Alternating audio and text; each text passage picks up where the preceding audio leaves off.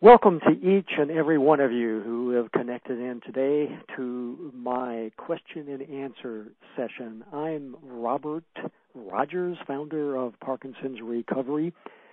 We launched Parkinson's Recovery in 2004 to provide support, information, and resources to individuals who currently experience the symptoms of Parkinson's disease.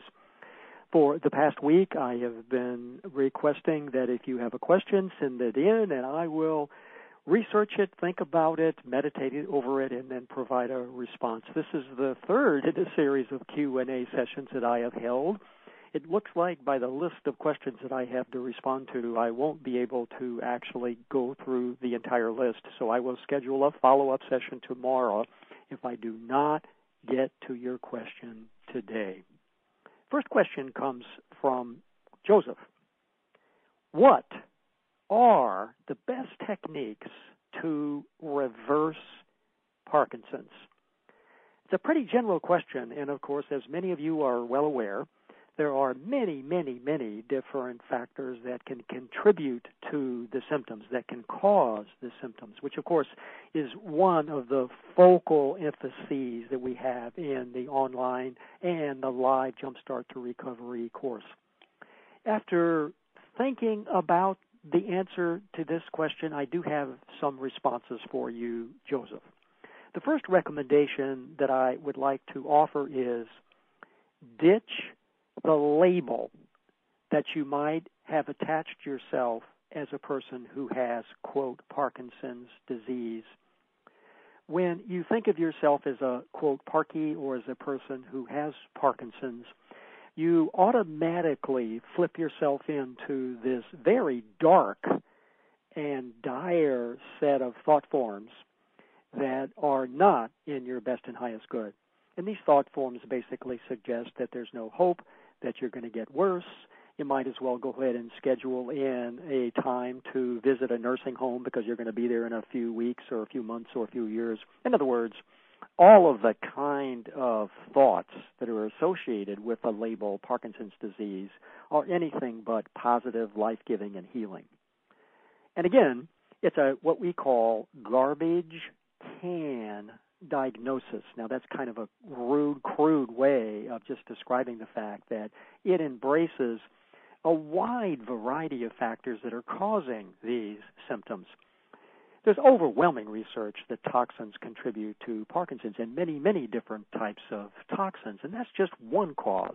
There are many, many others. So, first of all, Joseph, I'd recommend, look, if anybody asks you, well, gosh, I noticed that you're having perhaps some issues with it. It may be walking or talking or whatever. And I think a healthy response is to say, yes, you've been having some neurological challenges here recently, but you're working on healing them. Many people have these challenges. Why attach a label to what you are currently experiencing?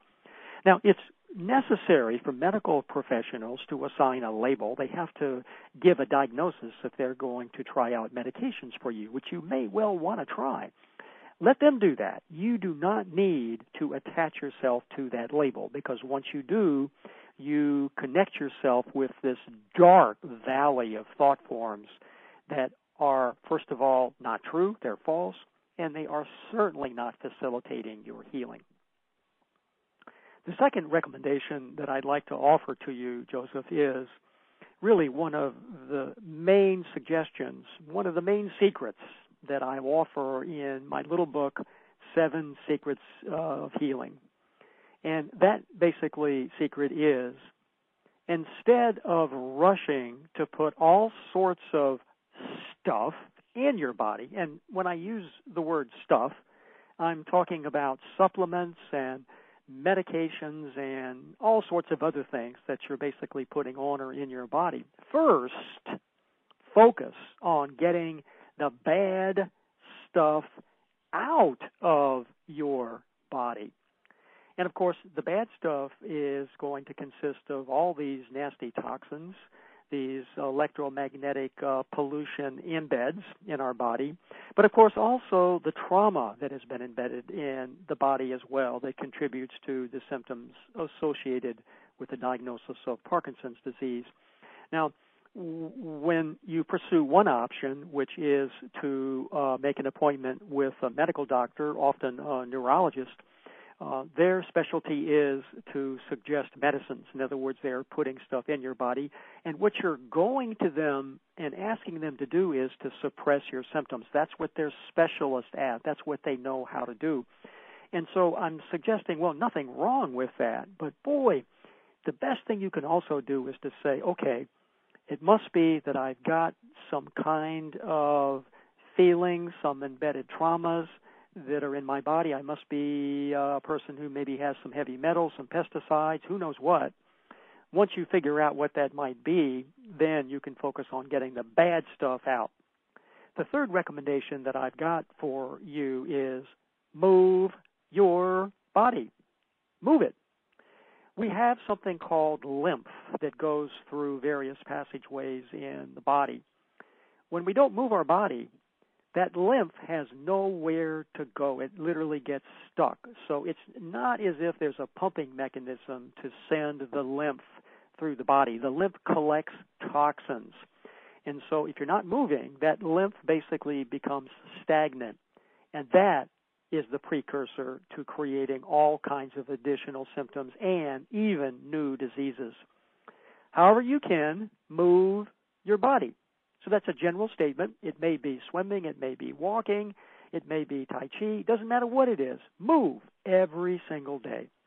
The third suggestion that I'd like to offer to you, Joseph, is perhaps something that you're going to be surprised at. And that is, many people that experience these troubling symptoms associated with a diagnosis of Parkinson's disease focus a lot of their thoughts on the symptoms. And so every day they're thinking of what can I do about it. It may be a tremor. It may be a walking, stumbling issue or a freezing issue, whatever it might be. And so if you tally up as many as the 16,000 thoughts you may have during the day, it may be half of those are all focused on the symptoms. When you do that, you are feeding the symptoms. You are giving them additional life.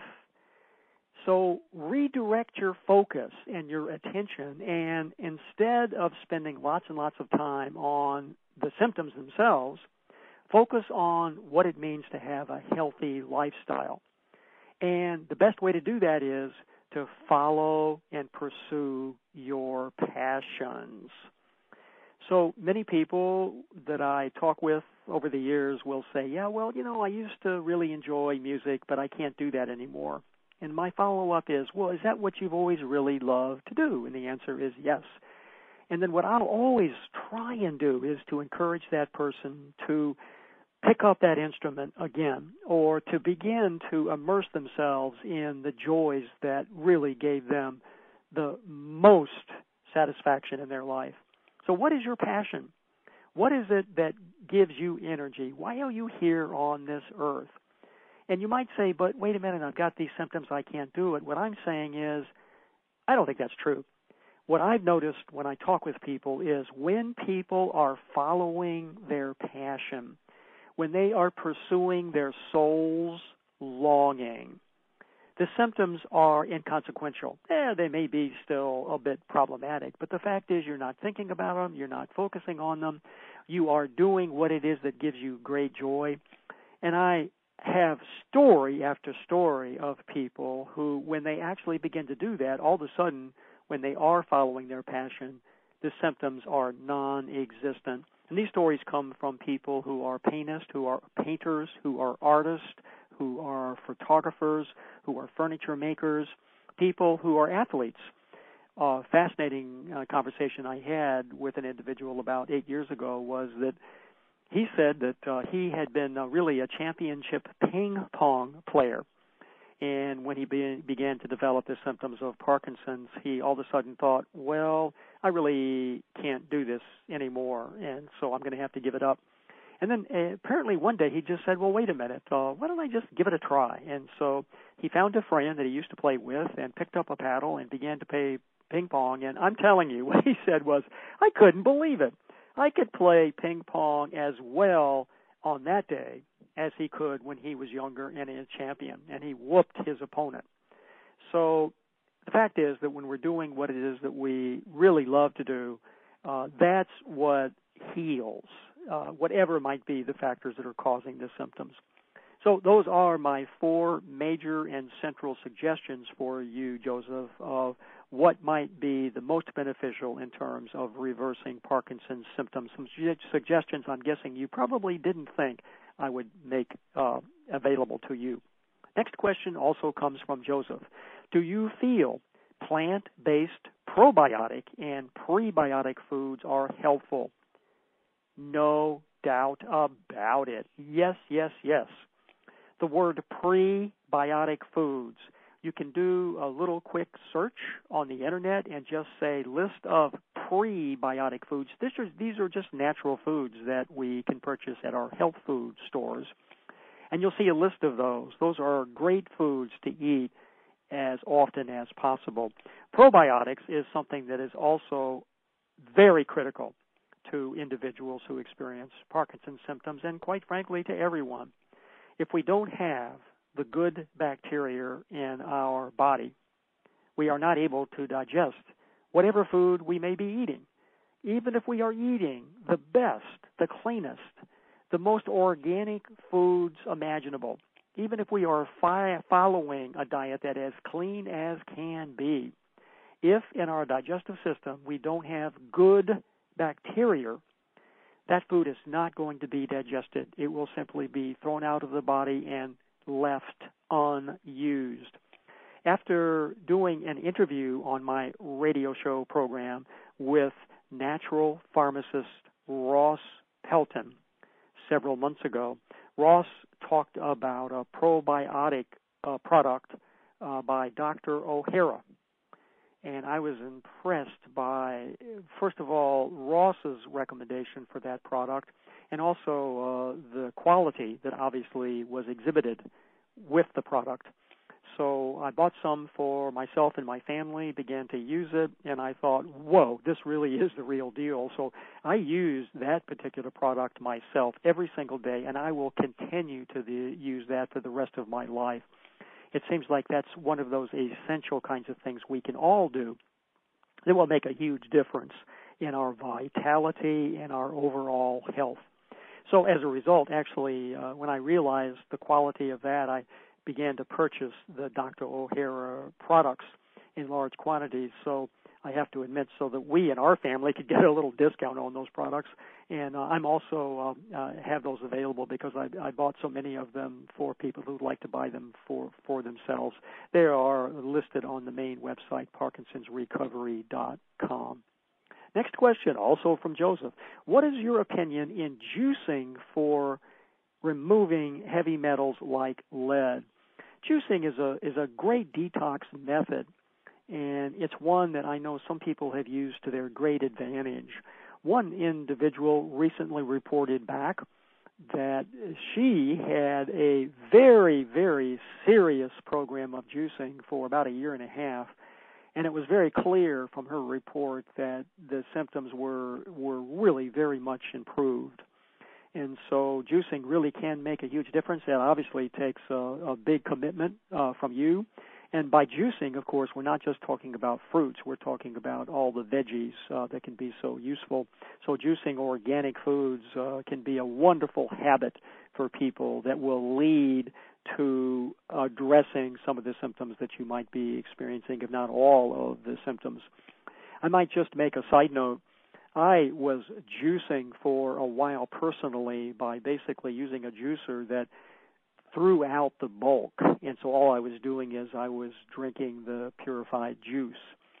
And the problem with that is, of course, first of all, you've got all that bulk material that's good food that you're throwing away or composting. But second of all, what I discovered is it was a pain to clean the equipment. So I would prepare the juice, didn't take that long. I'd drink the juice, and then, oh, my goodness, it was another 15 or 20 minutes to actually clean up all the equipment. And I learned, just observing myself, that I was always wanting to get to work. I was wanting to do something else other than cleaning up all that. So we switched, and now what we've discovered is there's a much more efficient and user-friendly method. So instead of using a juicer that throws the bulk away, what we've actually gotten is something called a Vitamix, and that's just an equipment that's like a mixer, but it mixes up all of the veggies and if you have some fruits really, really well. And so you're drinking the bulk in addition to the juice. And so first of all, it's very, very easy to use. And second of all, is it easy to clean up? It's no problem at all. It takes about 30 seconds to actually clean up that container. And so we find we actually do use the Vitamix, and we do juice in that way. So juicing is a great idea. It's not the kind of thing that gives you a quick, all of a sudden, boy, I'm all of a sudden full of energy and my symptoms have dissolved. But over the long run, I think you'll find, yes, it really will result in wonderful detoxing. And, of course, when you're juicing, you're not putting the bad stuff in your body. Next question. What is your opinion of mucuna pruriens, or cowheads is the other name for it, for trimmers? Now, mucuna is used by a number of individuals to essentially perform the same function as some of the prescription medications. So it is an ingredient, a natural ingredient that can facilitate the production of dopamine in the body. And so I would just rate that among the kind of treatments that can suppress the symptoms. It's not anything like a cure. It's not looking at the cause. It's just a suppressor. Now, what many people are unaware of is the huge, and I want to say again, huge, H-U-G-E issue with mucuna is the quality. There are lots of websites out there that offer mucuna. And yet the fact is that the quality of much of that is pathetic. It's dismal. It's not worth spending your money on. I initially interviewed an herbalist, quite well known from Lexington, Kentucky, Andrew Bentley, and asked Andrew, well, Andrew, what are the herbs that you would recommend for Parkinson's symptoms? And after about 45 minutes, he listed a number of herbs I have to admit I'd never heard of, but documented in Pioneers of Recovery, the first edition.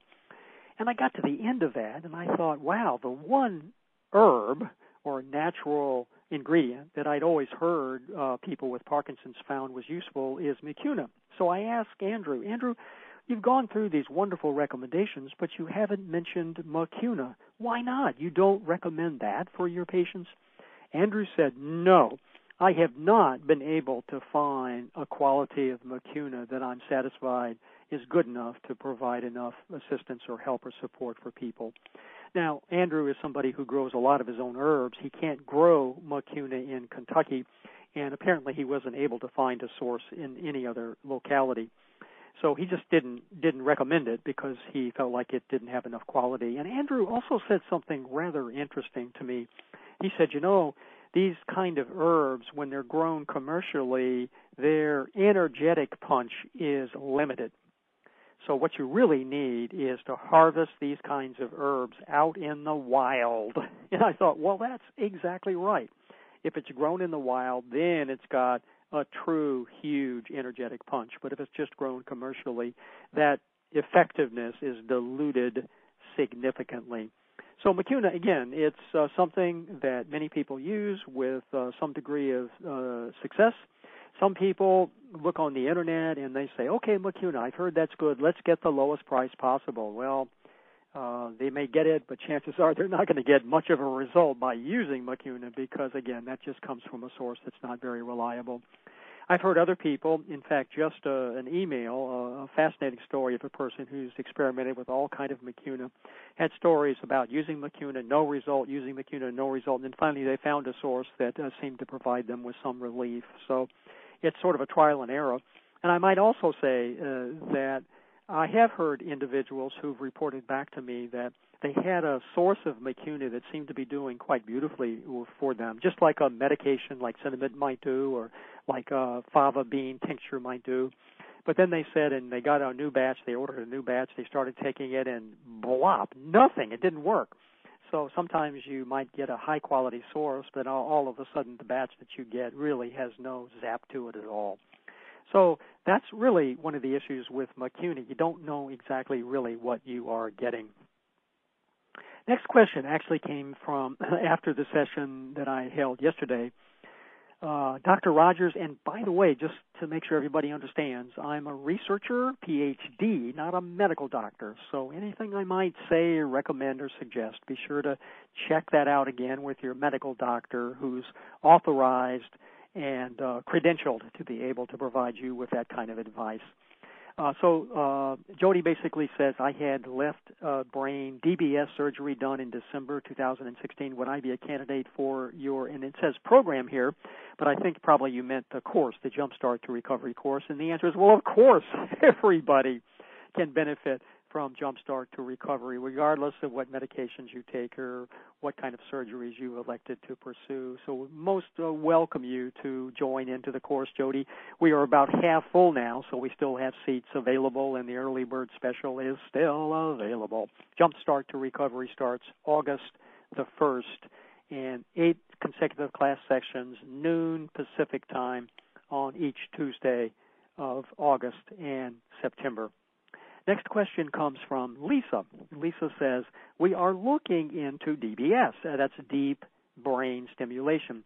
What is your opinion and best site for information about it online? Well, DBS is one of those options, medical options, when a person has been taking medicine and they have to take more and more medicine, and the doctor realizes, well, we can't give you any more medicine without serious consequences. And so the next step in a series of medical interventions is surgery, and it's called DBS surgery. Sort of a hole is made into the skull, and there's a probe that's sent down into the substantia nigra, and then a little electrical impulse that's sent into that.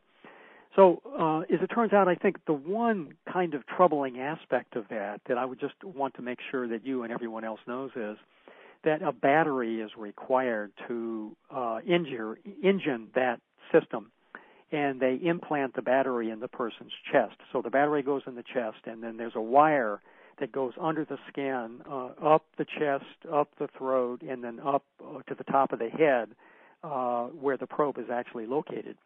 The battery doesn't last forever, and so you have to replace the battery, and it depends on, of course, the battery and what they're using, but you have to replace it every 2 to 3 or 4 or 5 years. So there's additional surgery that's actually required.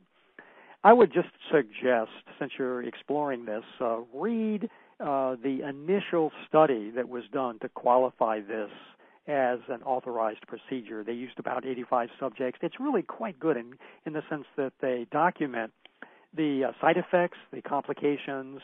It's really excellent. So you get, I think, a pretty good idea of what's involved. And, of course, the results for people are scattered all over the place. Some people are so grateful that it just really transformed their life. At least in the short run. Other people go through that and they don't see much difference, and then other people are very disappointed for various reasons. It's really like any therapy that you might want to pursue. I don't care what the name of it is. It tends to really be extremely beneficial for some and not so much for others. So I would suggest get back to that initial study. I'm trying to remember the date of it, but I think it was maybe 2006 or 8, something like that. And you'll see that they document some of the psychological issues that people had, which is why they now, in order to be able to be authorized to do the surgery, you have to go through a psychological profiling to make sure that you're a candidate, because they don't want people to get the problem of depression. The other thing I'll just mention that I know about deep brain stimulation surgery, because I've heard a lot of people tell me what the results have been, is it typically doesn't address all symptoms that somebody might be experiencing. Some of them, yes, but not all of them.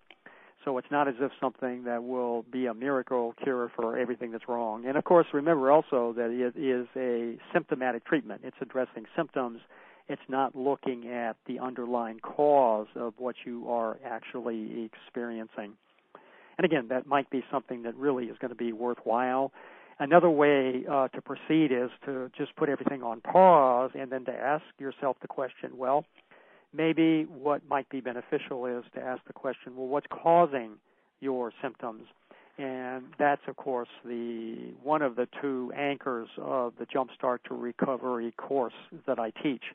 the question is, okay, great, here are the symptoms, but the next question is, well, what's causing them? And then when you know what's causing the symptoms, then you have a pretty good idea of what kind of therapy will really address that so that those symptoms can be addressed successfully. Next message comes from Diane. Is there anything that will stop my tremors? They developed over 30 years ago, but have progressed to the point that I cannot do anything for myself. I've tried several things, but so far nothing has helped at all.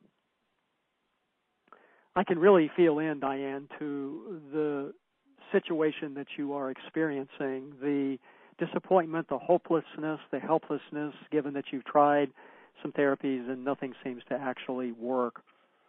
Well, since I don't know what therapies you've tried, I can suggest that I wrote a little book, because I got so many questions similar to this, called Treatments for Tremors. And the emphasis there really is ways to treat the symptoms, symptomatic treatments for tremors. It's a little book. It's got a number of different approaches and ideas. Some of them might have been some attempts you've already made that were not successful, but others might be ideas that you might want to pursue to see if that would provide you with some relief. I also have another perspective for you, Diane, and when I read through your question, the question that occurred to me after I meditated and reflected on your question is the following. What I was guided to do is to ask you the question, what happened in your life around 30 years ago? What was it that prompted this situation initially? And as you meditate on that particular question, you may have some sense of what the answer is. What I'm suggesting is whatever that stimulus wound up being, and chances are it was trauma or extremely stressful set of circumstances, this remains unresolved, especially if you've tried some ways to suppress the symptoms and they have not been successful. So ask yourself the question in your meditations, what have I wanted to silence all these years? It's like the tremor won't quiet down, it won't settle down, and it's been many, many years. Why won't that happen for you? It feels a bit, and this is, of course, wild speculation, like there is trauma that is trapped at the cellular level. Now, I have another perspective for you just to consider and to meditate on to see if this feels right for you or not. It also feels as though, for very good reason, you have been fighting against the tremors. In other words, it's been a battle. It's the battle between you and the tremors. You're fighting to knock them out in the boxing ring. And unfortunately, the tremors have been the victors so far. So my idea for you is going to sound very strange. But what I want to suggest is, why don't you change how you are responding to the tremors? Nothing's worked so far. And so how about going with the tremors? What is your tremor telling you? What do you need to learn from your tremor? If nothing you have tried has silenced them over 30 years, I'm suggesting to you, and I'm guessing, that nothing is going to be successful. No therapy will be successful until you acknowledge the true meaning that underlies and is fueling the tremors. So here we're talking at a very deep emotional level. Now, another way that you can approach this And I have to say, Diane, I'm wondering whether you're thinking this guy is absolutely crazy, but I'm telling you this will actually work. You have been now for many, many years trying to stop and to silence the tremors, and that hasn't worked. So why not change the approach? Instead of saying, okay, I'm ready today, this tremor is going to stop. Instead of that, reverse it. And what you want to say is, no way am I going to stop my tremors. I love my tremors. No way am I going to stop my tremors. So you say that as you wake up in the morning. You say that at lunch. You say that in the afternoon. You say that in the evening. Hey, these tremors are great. They're part of me and I love them. Now the whole purpose of that is you really want to fold in and get in touch with what your body is trying to communicate to you. I mean, what is this all about? And I'm suggesting that there must be some embedded trauma. And once you just touch into that, not that you need to experience that again, but once you touch into that, then there's some wonderful therapies that you can pursue that will release the drivers for why your tremor actually exists. Now, having said that, if I'm right about the fact there is this unresolved issues from many, in this case over 30 years ago, it's also the case that there probably have been some short-circuiting of your myelin sheaths. And so once the emotional issues are cleared, it will take some time to be able to see some sustained relief from the tremors, but it will happen in time. Next question comes from Jane. Where does one start, and start is all in capital letters, to look for recovery help? Diet, medications, vitamins. I have a stiff left side plus a foot drag, as if I had a stroke. And I have also tried physical therapy and chiropractic treatments with no luck. So, Jane, I would suggest, as I was inferring a little earlier, instead of beginning to rush to put lots of things into your body, I think it pays to pause and to ask the question, well, what is the cause here of your symptoms?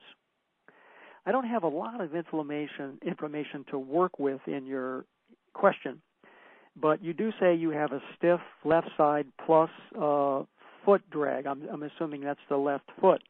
So when I looked to see, well, what is the meridian that's connected to your left foot? It's the gallbladder, the stomach, the liver, the spleen, and the kidneys. The left foot is a pretty big meridian point and source point for many of these. So that suggests there's some digestive issues that are at play here, and attending to your digestive issues might provide some wonderful relief. So find the cause first, and once you know what the cause is, that will inform some approaches that I think will begin to make a huge difference. Now, you mentioned that physical therapy and chiropractic did not really provide any relief whatsoever. I suspect that that's because those therapies for you are too harsh. You need something much, much more gentle. You need a gentle therapy that will allow your body to unwind the tension and the stress. There's a lot of tension in the muscles, and so the key here is to release that tension. And the therapy that's quite wonderful is just generally called unwinding. A lot of therapists use that. Craniosacral therapists are trained to do unwinding, and a lot of healers do the very same. The idea of unwinding is you're not forcing the body to move in a direction that there is resistance with. A lot of people think, well, that should be the cure. If I can't move my arm forward, I've got to force it into the direction that it doesn't want to go. Well, what happens is that if the body is resisting and you try to force it into that direction, everything gets tensed up. The muscles get tight. And so the way to release the tension is, instead of forcing it into the direction of resistance, you allow whatever arm, finger, foot, toe, whatever it is that's restricted, to move in the direction of ease. And this is also the case for heads. I don't know if you've noticed, but if you start moving your head in the direction of ease, it has a delicious relief for releasing tension in your neck. So instead of forcing things, what you'll want to do is to have a much more gentle therapy. In the Jumpstart course, I've got a lecture there on unwinding that gives you an idea of how you can do that yourself. But there are also therapists and therapies that do unwinding for you. So I would suggest for the therapeutic choices that you pursue, go gentle. That's why for a lot of people, a therapy like Tai Chi or Qi Gong, which are very gentle and slow-moving therapies, can be so deliciously helpful. Next question comes from Louise. I am following Dr. Gray's, and she mentions this is the author of Men Are From Mars, Women Are From Venus. He apparently developed symptoms of Parkinson's and has a protocol that he's recommending people pursue to help reverse their symptoms. And the protocol is an amino acid protocol. Has anyone tried it? And the answer is, well, yes. Certainly we've had a number of people who've pursued his protocol. I'm going to sound like a broken record here, but I talk to so many people. Some people find it really has helped, and other people report they don't see much result. And again, that's pretty much a similar kind of set of reports that I get for every therapy that's available out there for people. It depends on what's causing the symptoms. Now, apparently, Gray said that if it doesn't help stop the tremor, and again, I don't know whether here it's more of a suppressing the tremor or supposedly addressing the cause, to increase some of these medications. I only have a tremor on one hand, and it's mostly slight or non-existent, but I have to work full-time to afford the supplements. Does anyone have a suggestion? Well, Louise, it may be a possibility that you're putting a lot of things in the body, and as I suggested earlier, well, if the issue here is heavy metals or pesticides, then putting lots of supplements in the body is not going to help detox. So the approach that you have pursued here is the approach of suppressing the symptoms. And so I would just ask the question, well, are you interested in figuring out what the cause of the symptoms are? If, and this is, again, speculation, the cause is you have toxic metals or pesticides that have found homes in your gallbladder or your liver or your large intestines, then putting lots of these supplements into your body at pretty high cost is not going to do much good. It's going to require a very different approach indeed. Now, second, these supplements presume that the cause of your symptoms would be a low level of dopamine. Now, I'm guessing that may not be true. Obviously, we don't know. I'm guessing it may be a pesticide issue. But even if it is low dopamine, the real question is, well, what is causing that? How come your body is not manufacturing the level of dopamine that it really needs? Now, you might want to check in with my book, 7 Secrets of Healing.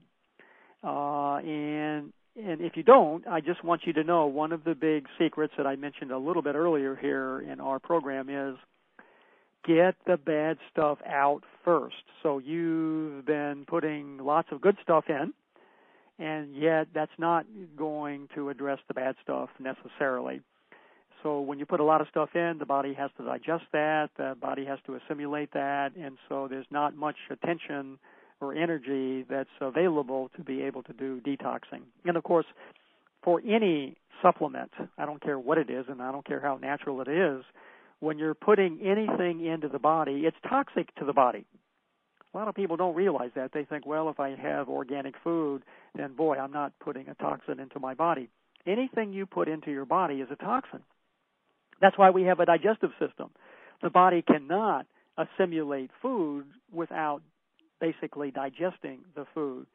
So if you'll think about it, no matter what you put in your body, the body basically has to transform and get rid of the residue, the toxic residue. So you're putting a burden on your body when you're putting all of those supplements into it. Now, it may be it's great, and you don't report that it's been helpful, and so it might be putting that on pause, or part of it anyway, and trying to ask the question, or beginning to ask the question, well, what's causing this might be an approach that would lead to a more beneficial outcome. Next question comes from Elaine, or I should say Dick. I have tremors in both hands starting in my legs. Now, Dick, I just want to start there. As you might have figured, one of the kinds of questions I always love to ask is, well, if it started in your legs, what might be the meridian that connects to both of your legs? And that'll give us a clue as to what might be causing this. And if for both legs, the suspicion is your liver and your kidney. If it's both hands, the suspicion is large intestine. Now, that all suggests digestive issues. Diagnosed 2 years ago, tried Western medicine, didn't help, weaned off of the medicine, read your book and watched videos, wonderful. Have tried, and here's the list, acupuncture, essential oils, exercises on the video, recumbent bike an hour a day, take life extension supplements as recommended for Parkinson's, mindfulness, meditation daily, earthing, what a wonderful thing, earthing, sitting with bare feet on grass while meditating, that's wonderful, Dick, Qigong and chair yoga weekly classes. So what a amazing list of activities that you are pursuing. Now, the next question, that statement that Dick makes is, the tremors continue to increase. Is there anything new for tremors? I document pretty much everything I've been able to find for tremors in the Treatments for Tremors book. But I'd like to suggest that it may be here, it may be a toxic issue or toxin issue, and pursuing getting connected with perhaps a naturopath doctor or functional medicine doctor and getting some assessments of how you could begin to detox might actually be very, very useful. It may be some of the supplements you're taking are facilitating that, but it may be a little more focus on that would help a great deal. The second perspective that I got for you, Dick, is the following. You say the tremors continue to increase, and of course, your perception, your reaction to that is, oh, great, I'm doing all of this and I'm getting worse. I would suggest you reorient your thoughts about what's really happening. When tremors begin to get worse in an authentic, genuine healing journey down the road to recovery, the tremors will actually get worse. It actually can very well be, and I'm guessing is, a positive sign of healing. You're interpreting this as a bad sign. I'm suggesting switch your perception and simply accept the fact your body's always talking with you, giving you information. It's a good sign. What might I suggest then? And again, this is something I mentioned to someone a little earlier, and I'll suggest it to you. Make the tremors worse. Embrace the tremors. Sometimes when you do that, you'll be amazed that all of a sudden the tremors begin to settle down. It's like they're a child who is at that nasty 2-year-old stage when they want to gain their independence, and all they want to do is scream, scream, scream, scream. Well, sometimes with a child that age, one of the best things a parent can do is, in trying to silence the child, doing various detraction kind of strategies, or let's go have fun doing whatever, what you do is you just let the child scream for a while. It's like, okay, scream. And all of a sudden the child settles down. And so embrace the tremors. Basically say to yourself, okay, my body is communicating to me, and I just need to accept whatever my body has to tell me. Now, if the tremors are really getting worse, sometimes it's trauma that's actually being released. So that's another reason why it can be a very positive sign. One of the radio show interviews that I thought was quite fascinating was with the developer, the inventor of a therapy called trauma release exercises. David Purcelli is his name, and he now has instituted these exercises in this program for people across the globe, but in particular for veterans, war veterans who have been traumatized, and it's really resulted with some really wonderful work. So it's a technique, a therapy, a set of kind of things you can do yourself every day. It can only take about 10 minutes, 5 or 10 minutes every day.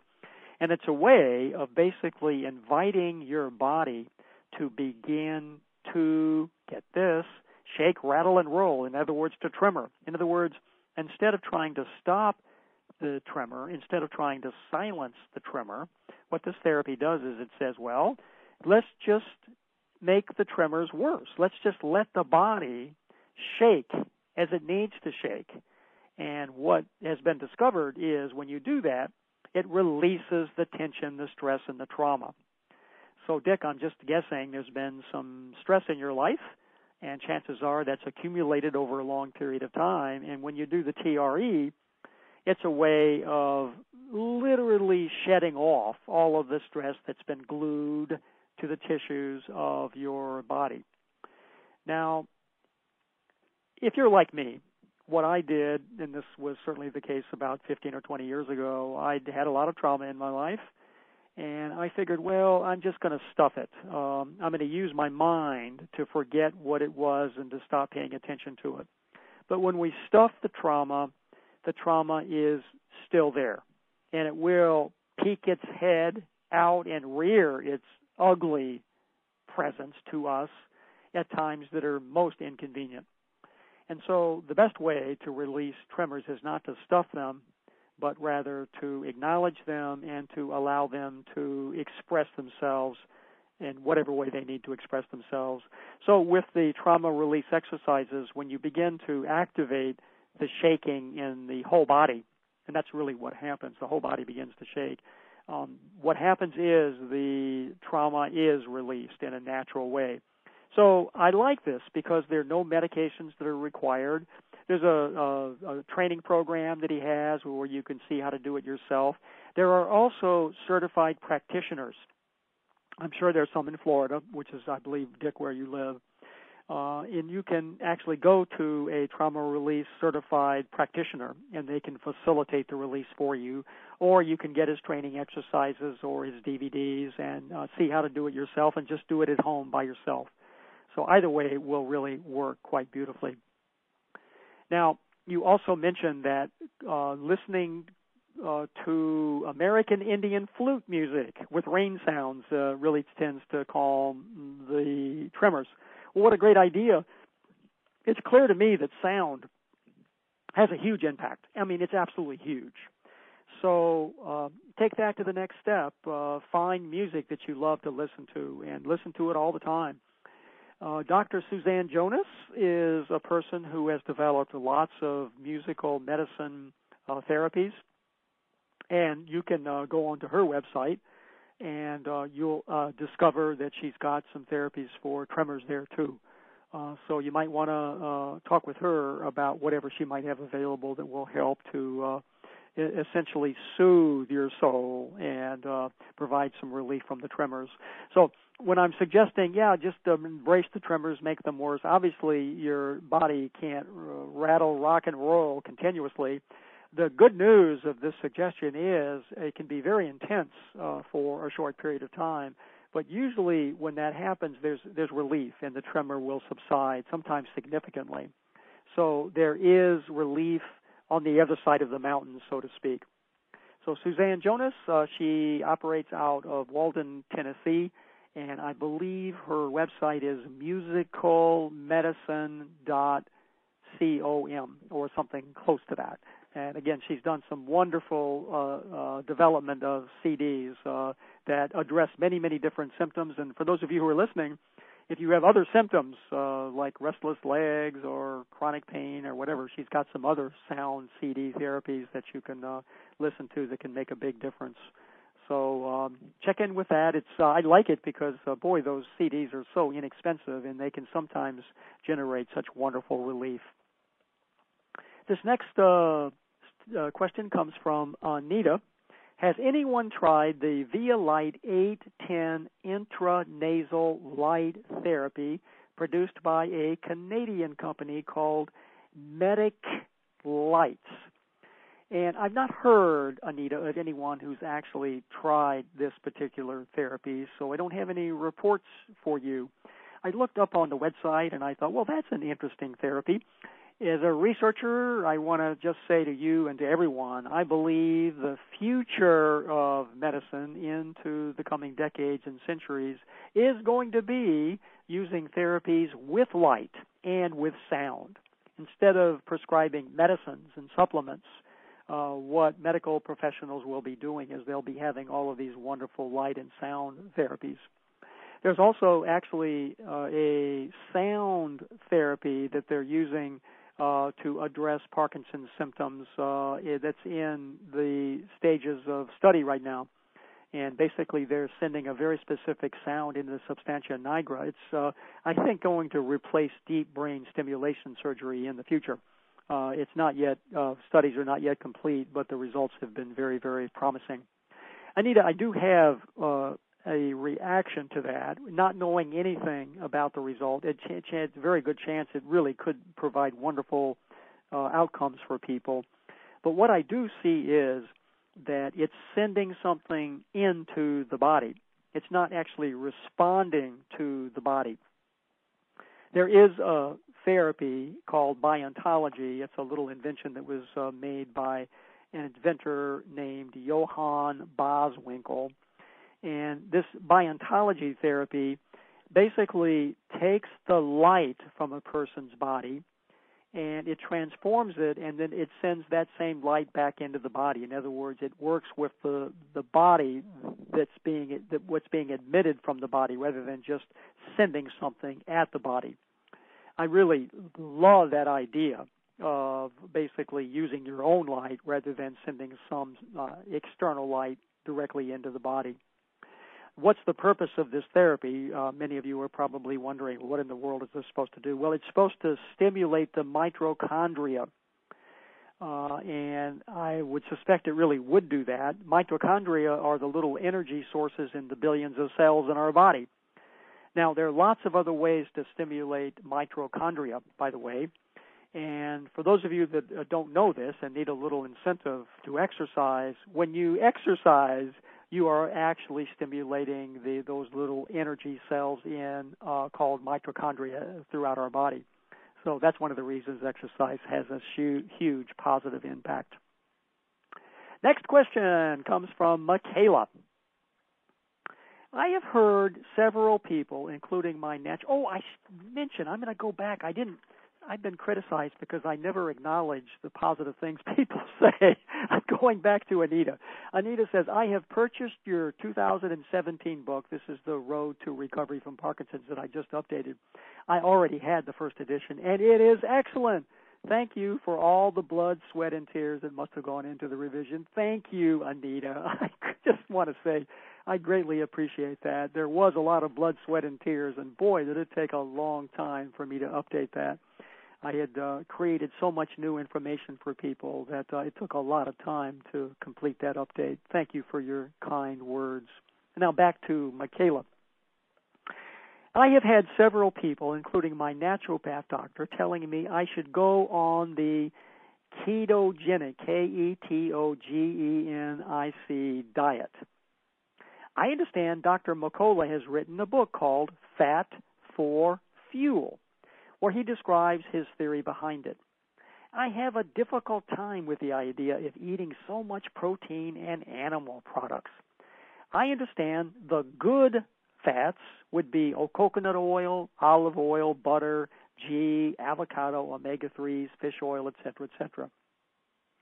It also suggests several fruits and vegetables to avoid, as well grains. I'd be interested in hearing your take on this diet as opposed to a vegan or vegetarian diet. These are two diets at opposite ends of the spectrum. Boy, isn't that the case. Now, A ketogenic diet basically has loads and loads of fat. And the reason for that is the fat winds up stimulating ketones, Ketones. And when you do that, you have a natural infusion of sugar to the brain.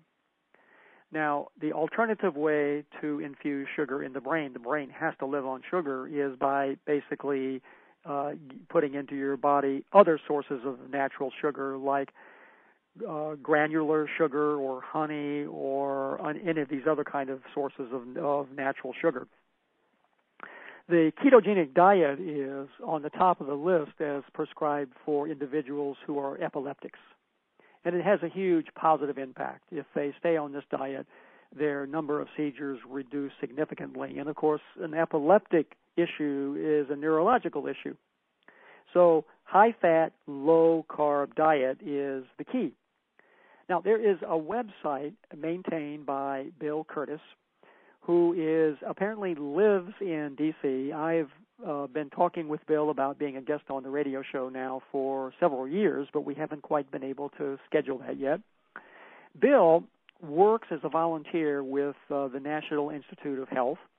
They have a whole group of researchers there. His name is Dr. Veach, who has been studying the ketogenic diet to address symptoms of Parkinson's. And so there's a lot of research, excellent research, behind the value of a ketogenic diet.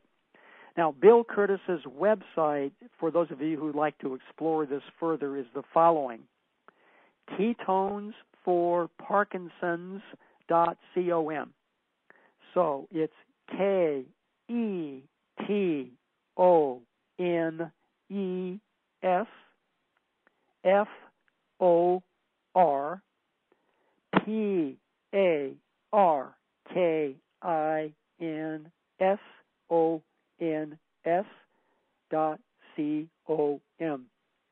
Now, as a volunteer with NIH, Bill has been taking a ketogenic cocktail every day. Now, for those of you who like fatty kind of things and things that are a bit sweet, you're going to love this cocktail every day. And apparently he has been getting some relief from his symptoms using this cocktail. So let me give you just a list of what's in the cocktail, and of course it's going to be lots of fatty kind of things. It's Kerrygold butter, whipped cream, coconut oil or MCT oil, coffee or sugar-free chocolate syrup. Now, how about that for a cocktail? Now, who's going to resist that, right? Well, the idea is that you're basically facilitating the production of ketones.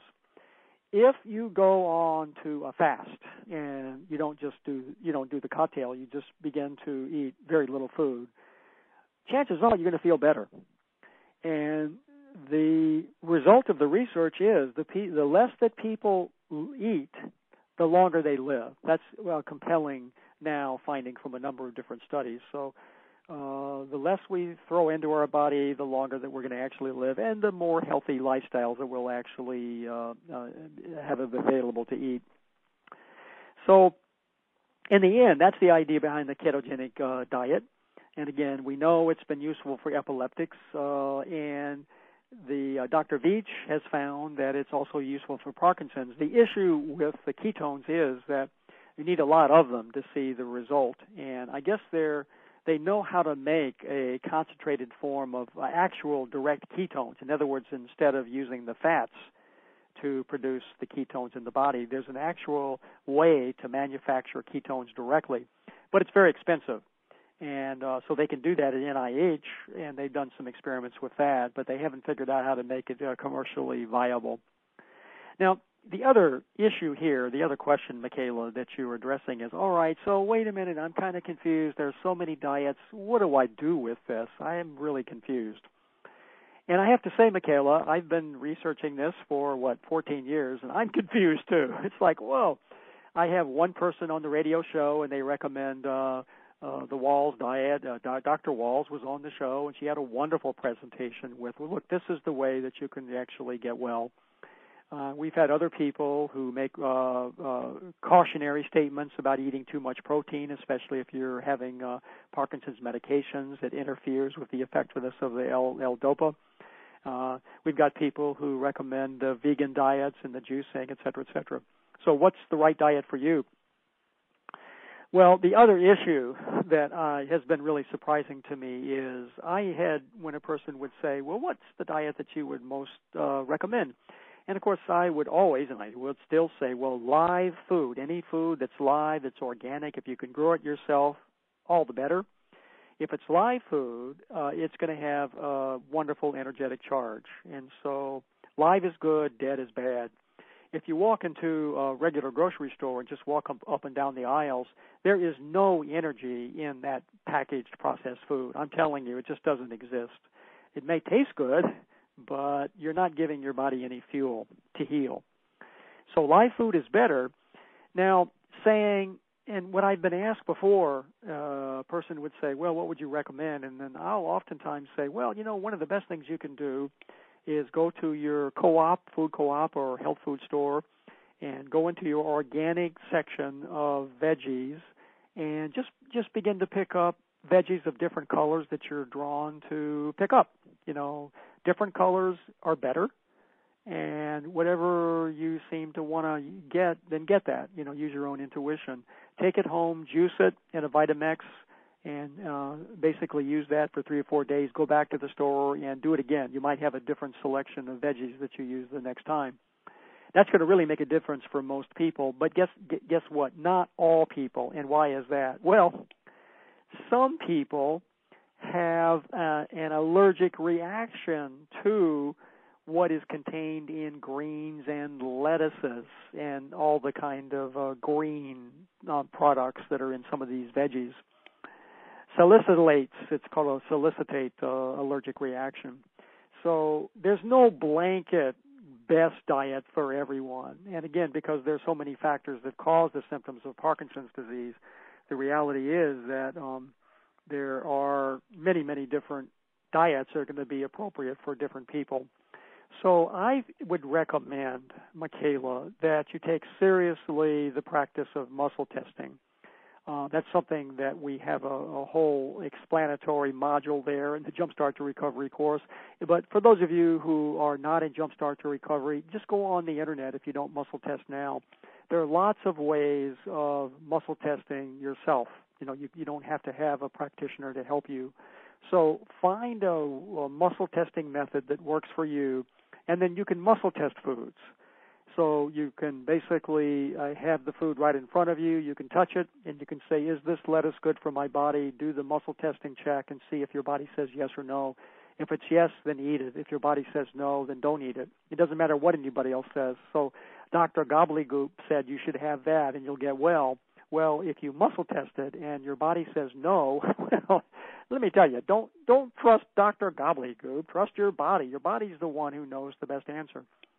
So generally speaking, yes, fresh organic foods, veggies, and these vegetables, especially during this season, at least in this part of the hemisphere of our globe, in the summertime, and lots of wonderful fresh foods are coming out now to be eaten. You need to just be cautious of what you're allergic to. Now, there are some assessments that you can get that will tell you what you're allergic to, so you can avoid the foods.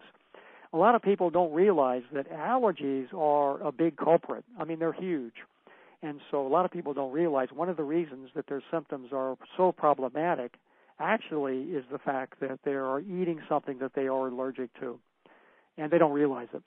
So what happens is when we're small, let's say we love to eat peanuts, and yet we're actually allergic to peanuts. And so over time, the body acclimates itself to being able to assimilate peanuts, but it's still allergic to them. And we're still getting sick from them. It just feels normal. So when we eat peanuts, we kind of feel crummy, but we don't really acknowledge or pay attention to it because we like the peanuts so much. Well, the fact is that the body really is having an allergic reaction. The body is having to spend excess energy to assimilate the toxic substance and get rid of it. And so you're just putting a huge burden on your body's ability to maintain health and wellness. So you don't know what you're allergic to. A lot of people don't realize the foods that they are eating are really causing them great harm.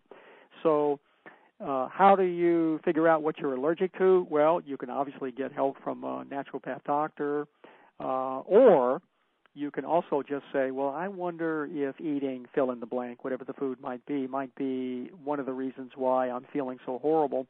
Well, you can stop eating that for 2 weeks. Let's say it's whipped cream, and say to yourself, well, maybe this dairy is not a good thing. Cut out all dairy for 2 weeks, and then on the 15th day, treat yourself to milk and ice cream and whipped cream, you name it. Just gorge yourself with that stuff, and if you really feel horrible, that's it. You know that dairy is the culprit. And incidentally, of the research that's been done on Parkinson's disease, dairy really is found to be a precursor of the symptoms.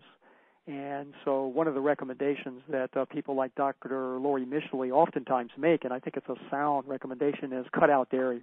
You can get substitutes for dairy that do the same wonderful thing for your body, but do not create the extra challenge. And as I thought about that, I love dairy products myself, but they're coming from an animal that's not human.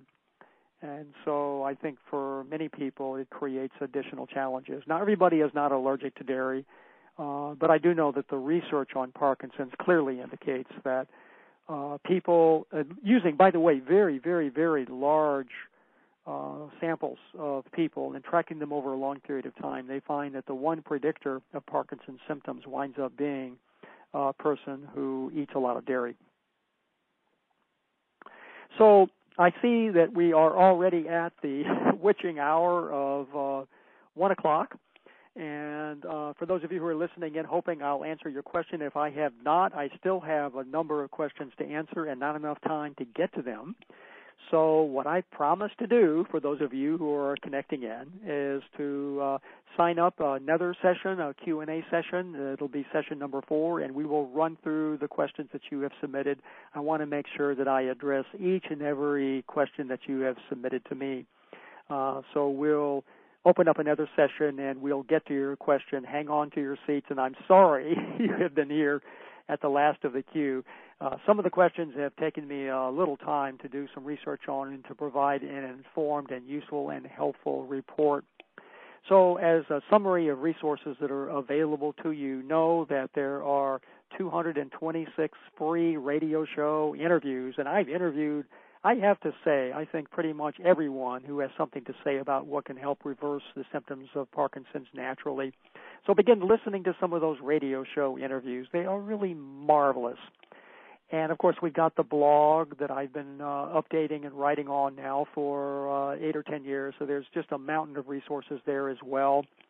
We just updated Road to Recovery 2017. The last update was 2013, and so I spent all of this part of this year adding the new information that we've been able to discover through my research and my interviews that I've conducted over the last 3 years. Now, that particular update of Road to Recovery contains links to all of the radio shows, the relevant radio show that I'm discussing in the book. And so if you see an idea that you're called to learn more about, if you have the download, you can just click on the link and you can go directly to the radio show. If you have the paperback book, it'll have the date of the radio show. So you go to the radio show page on your phone or your computer, and then you'll scroll back to that actual date of the show. There are about 11 or 12 pages of show listings, of course, because there's so many. So you just have to scroll back. When you find the date, you can just start listening to the show. And again, the access to all of those replays in the radio show that's free. That's a part of the support that we provide to everybody globally. I pay $3,000 a year to provide that service to everybody. Now, what the book does is it makes all of those shows more readily accessible, so you'll know exactly what show pertains to what topic. I've done so many of them, it's a little hard to find the information that you're looking for if you're just scouring around the radio show page. So that's just a service that I've created for those of you who'd like to make it easy. So that book is available on Amazon. And, of course, we have the second offering of Jumpstart to Recovery, the live classes, 8 classes with me, we start with asking everybody their goals, and then the course is designed around addressing those goals to make sure that you get what it is that you need to literally get a jump start on your recovery. Early Bird Special is still on. The class is about half full, so there's still some seats available on the Jump Start to Recovery. And the final service is one that is the membership. So on Monday of this coming week, we have our support group. It's an international support group of amazing individuals who are all dedicated to figure out what they can do to reverse their symptoms. So we literally, I'm the facilitator of the group. We connect in on our phones or through our computers, and we all have discussions about, well, what are people doing? What questions do they have? And so we focus on answering all the questions and covering all the topics that people want to cover. And so that's going to be Monday. And to connect into the support group, you are most welcome to join Parkinson's Recovery membership. It costs an amazing $10 a month, and that's it. That's all it costs. And, of course, that pays for the technology we have to use to provide the service. So we'd most welcome you to join into the membership. It's not just the support group that I actually offer in that program. We have 12 websites with a mountain of information and support resources that is updated every single day. I spend actually quite a bit of my time every day maintaining all the member websites. So there are focused meditations every week and every weekday. There are jokes so that you can laugh and make dopamine. There are healthy recipe every day. There's an exercise that only takes a couple of minutes, 2 or 3 minutes. And, of course, when we move our body, we're going to feel a whole lot better each and every day. And then there's mind work. There's ways to facilitate neurological networks, things that I've created that basically invite your body to coordinate the right and left sides of the body, doing various memory exercises and clapping and all sorts of things that I've invented that are really helping people not only have fun, but forge new neurological networks. In other words, change the channel to create a new channel so that you are able to move effortlessly, talk eloquently, and to move in your life so that you are indeed fulfilling your life's mission. So those are the main resources we are spending a lot of energy and time updating and providing you with support. You are welcome to connect into each of those, but know also that there's just lots of free resources that are available, as this program has been, and you are most welcome to take advantage of all of that we have to offer and have had here for the last 14 years. So thanks for connecting in. Again, those of you whose questions I wasn't able to get to will connect in with a program later this week. You'll get an announcement in your email about the connection and the date, and we will answer all the remaining questions that have been submitted to you. Thank you to those of you who've submitted your questions. They've been quite rich in terms of really allowing me to think through what I thought might be really useful or helpful to you on your journey down the road to recovery. I'm Robert Rogers, founder of Parkinson's Recovery in 2004. And it's been a delight for me to connect with each of you today. And that's what's happening on the shores of the Puget Sound, where all the women are smart, all the men are, you guessed it, handsome, and all the children are truly loved. No, and this is really important, the fact that you are listening to this Q&A session today, that you indeed, in your own way, in your own fashion, in your own time, are on the road to recovery. I look forward to connecting with you soon. Thanks for joining me. Good day. What if you could have a career where the opportunities are as vast as our nation, where it's not about mission statements, but a shared mission? At U.S. Customs and Border Protection, we go beyond to protect more than borders, from ship to shore, air to ground, cities to local communities. CBP agents and officers are keeping people safe. Join U.S. Customs and Border Protection and go beyond for something far greater than yourself. Learn more at cbp.gov/careers.